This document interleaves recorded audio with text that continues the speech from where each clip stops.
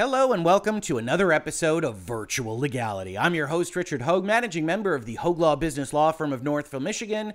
And yes, we have another update to the Activision Blizzard, what can only be realistically called a saga at this point. If you haven't been following it with us since the beginning, Activision's being sued by 2 agencies, investigated by 2 more, and since last Tuesday when the Wall Street Journal issued a bombshell article about what Bobby Kotick, the CEO of Activision, knew and when, what he did and what he didn't do, the story has continued to spiral against the video game publisher. Most recently, at least prior to this video, with Sony PlayStation had Jim Ryan actually talking internally to his employees about how disappointed he is with Activision and saying that he is moving against Activision in some currently inchoate fashion. Now, more has happened since that video. In fact, more was happening as I taped that video, and a lot of you have asked me questions about it, which I intend to address as part of this video. But before I do, I want to mention that this channel, these videos, are supported by viewers like you through Patreon, through other mechanisms,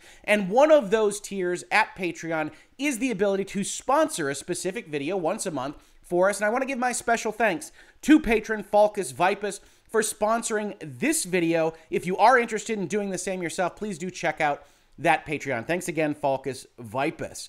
Now, as I mentioned, the last video we did in this series was about Jim Ryan talking to his people and telling them that he was dissatisfied with what was happening and that he was requesting that Activision do something about it. Or the quote from Bloomberg on the 17th, "We outreached to Activision immediately after the article was published to express our deep concern, to ask how they plan to address the claims made in the article. We do not believe their statements of response properly address the situation. What they have done so far is not good enough for Sony."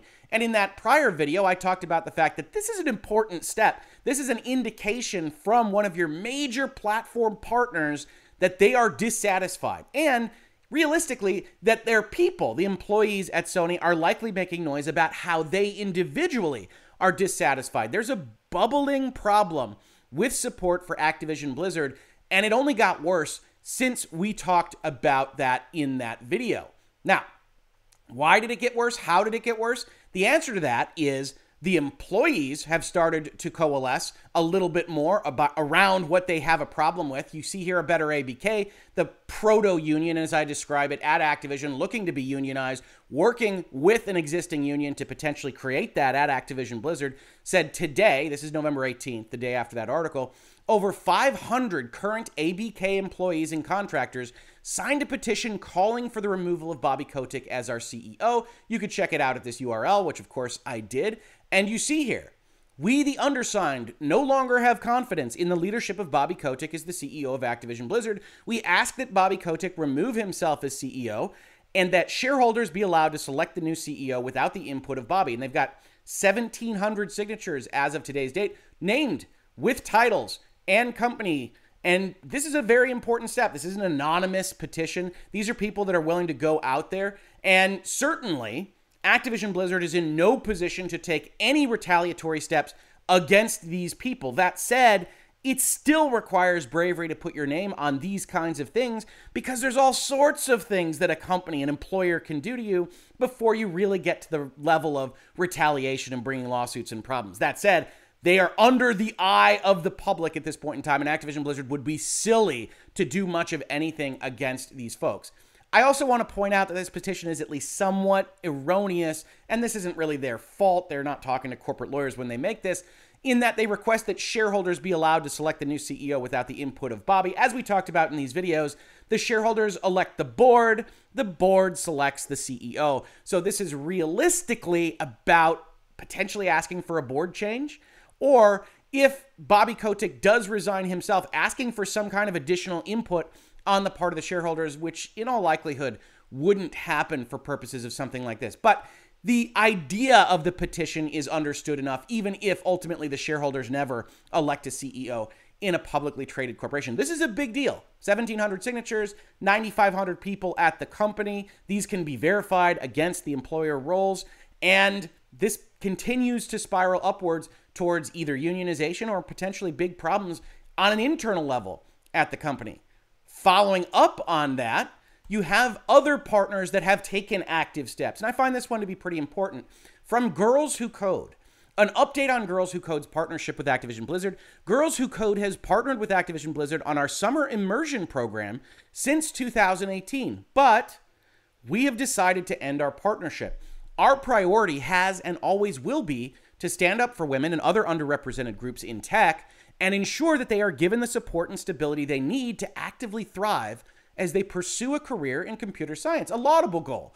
And they have problems with what Activision Blizzard now represents as a company, that they continue to be hit by these articles. They continue to, according to these partners, not take steps that are appropriate to actually fix the issues. There's a general notion from all of these statements, including from the employees, that Activision is seen as effectively trying to sweep these under the rug, trying to get past this moment of crisis as quickly as possible. I can't say I blame them for that characterization, but this is what happens when you are seen as doing that. Girls Who Code has been partnered with them for at least 3 years. And why do I think this is so important? Well, if you remember how the EEOC settlement is framed, if you remember how Activision has been talking about the money they intend to put at things like having a priority of standing up for women and other underrepresented groups in tech, you realize that Girls Who Code is really putting their money where their mouth is.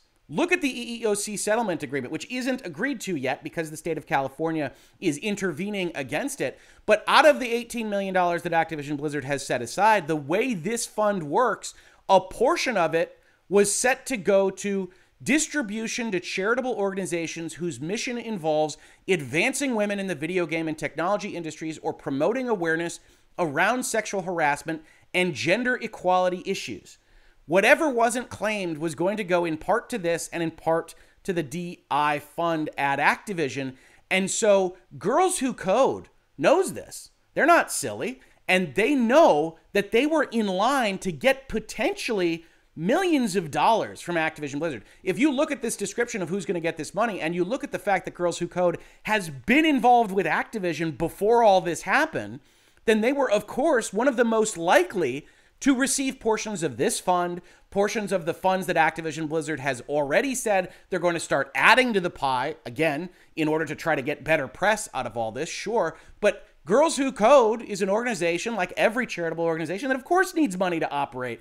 And they are saying, no, we are not willing to take that money from Activision Blizzard. So more than anything else that has happened, I consider this to be some of the more significant because their tilt, their bias was exactly against this kind of activity. They were set to make money off of continuing to be partnered with Activision Blizzard, and they said, no, that's too much for us to actually live with based on our mission statement. I got to tell you, I respect that because it is going to cost them dollars coming in their door.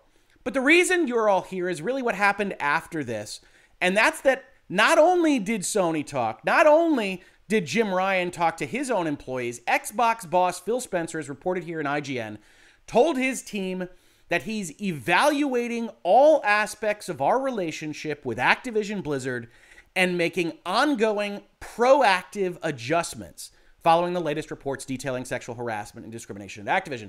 As reported by Bloomberg, and the reason I didn't use the source here is that Phil actually talks directly to IGN, which we'll see in just a second. Spencer sent an email to staff saying he is disturbed and deeply troubled by the horrific events and actions, which you can see mirrored, of course, in what Sony said the day before.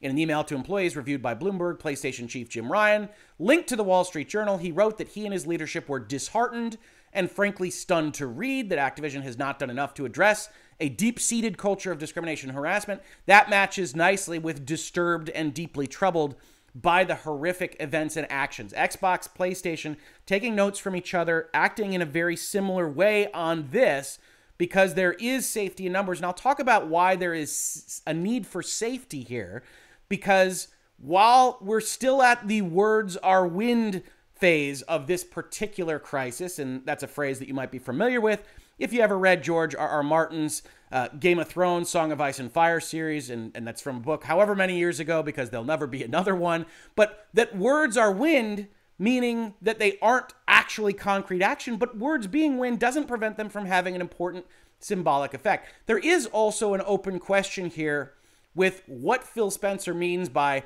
making ongoing proactive adjustments.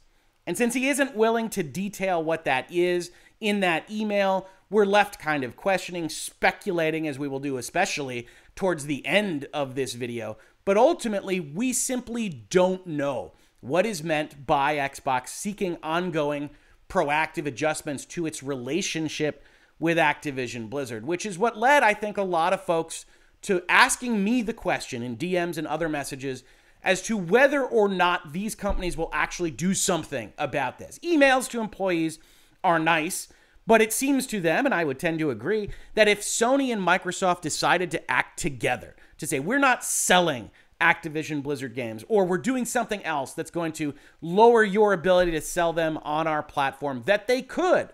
And people pointed me to a video and articles that I had done about the Cyberpunk fiasco from last year. On your screen right now is the thumbnail to the video I did. I believe it was December of last year. It said, Sony's had it.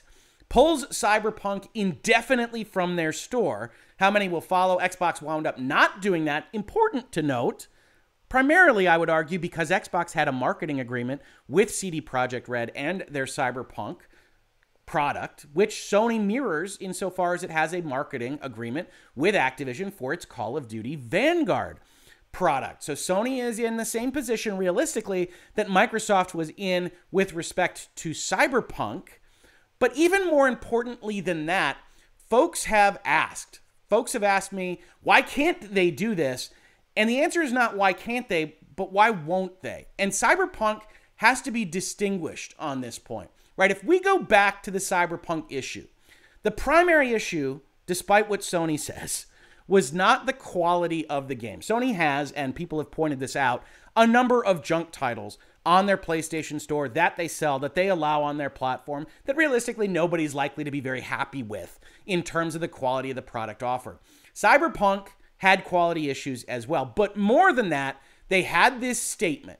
And this statement finished up. This is when they're going through all the troubles after the release. Finished up with the following.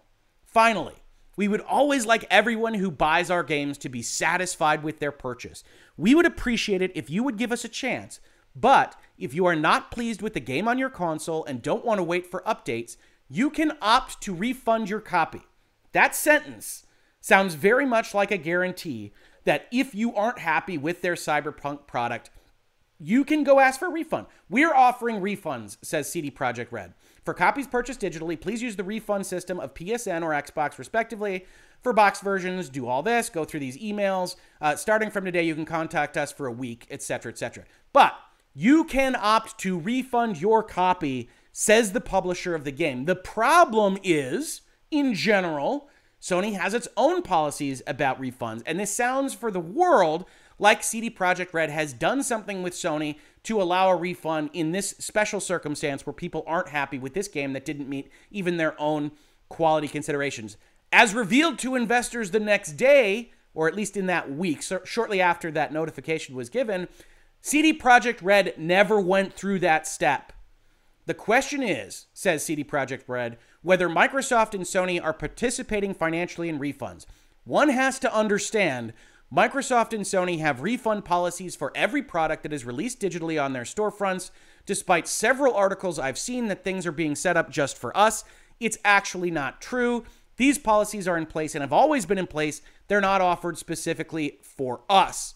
Anyone who has purchased any title on the PlayStation Network can ask for a refund, and if it's made within certain boundaries, can get it. And so CD Projekt Red reveals to its investors, and revealed in December, that they never went through a process of talking to Sony. And that meant that Sony was directly affected. They're taking the customer service calls. They're dealing with the fact that their refund policy doesn't generally allow for this kind of refund after you've played for it for 5 hours or 10 hours and you just are unhappy with what was sold to you on false advertising circumstances or otherwise. And now Sony is the bad guy, and Sony is collecting this bad will for a Cyberpunk product that frankly was never up to snuff. And you get other answers here that talk about throwing Sony under the bus and Microsoft under the bus throughout. You've got an answer here that talks about the fact that these companies must have trusted us with respect to certification, but I guess we didn't meet those specific trust requirements. And essentially telling folks that the certification process is realistically nothing. that if you're a big publisher, Sony and Microsoft are saying, yeah, okay, you'll fix it, that's fine, and we'll approve your gold copy because you promised that it'll be fixed, and exposing these companies, Sony especially, who's not in a marketing deal with them at the time, to negative inference about what they're actually doing when they promise quality on their platform. So that's what leads to all of this. When we're talking about Cyberpunk, you're talking about a company that was directly affected negatively by a partner's actions.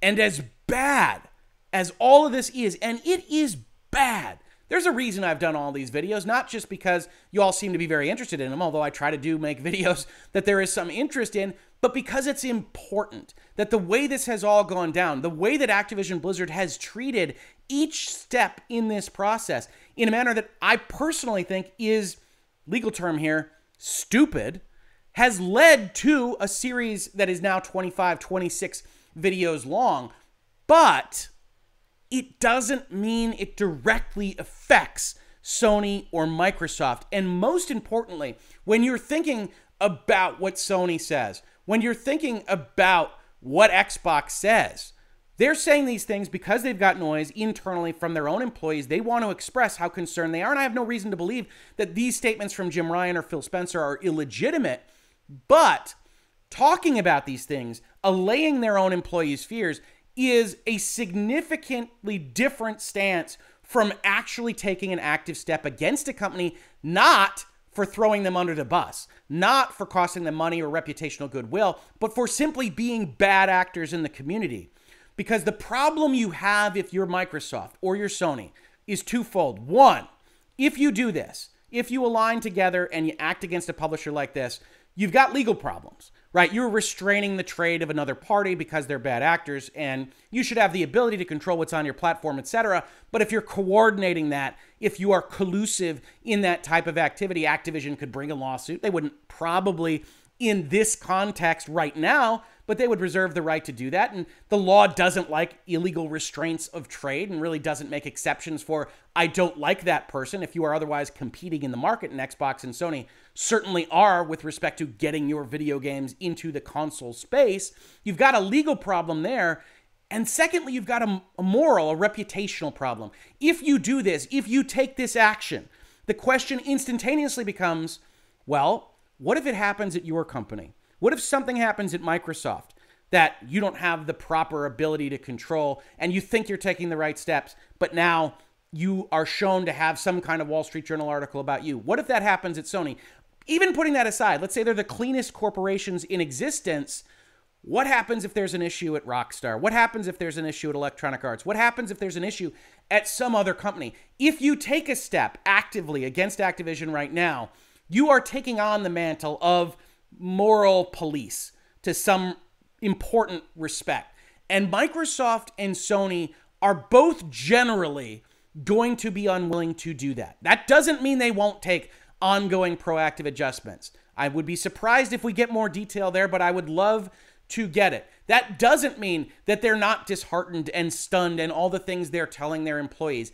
It just means that taking on that extra step has a whole host of second-order kind of problems for them in the future. And in general, corporations, by their nature, in terms of action, not politics, are conservative in their approach. If they can't see what the unintended consequences of their actions today might be, they will try to do as little as possible to allay the fears of the people that are related to them, their employees, other stakeholders, and not take quantifiable additional steps until they are forced to do so. Now, Activision Blizzard is quickly forcing more and more of its partners to evaluate whether they need to do so because of these continuing articles, because of their responses, because of what's happening with all of this. But as for the question I posed in my thumbnail, will they actually do something?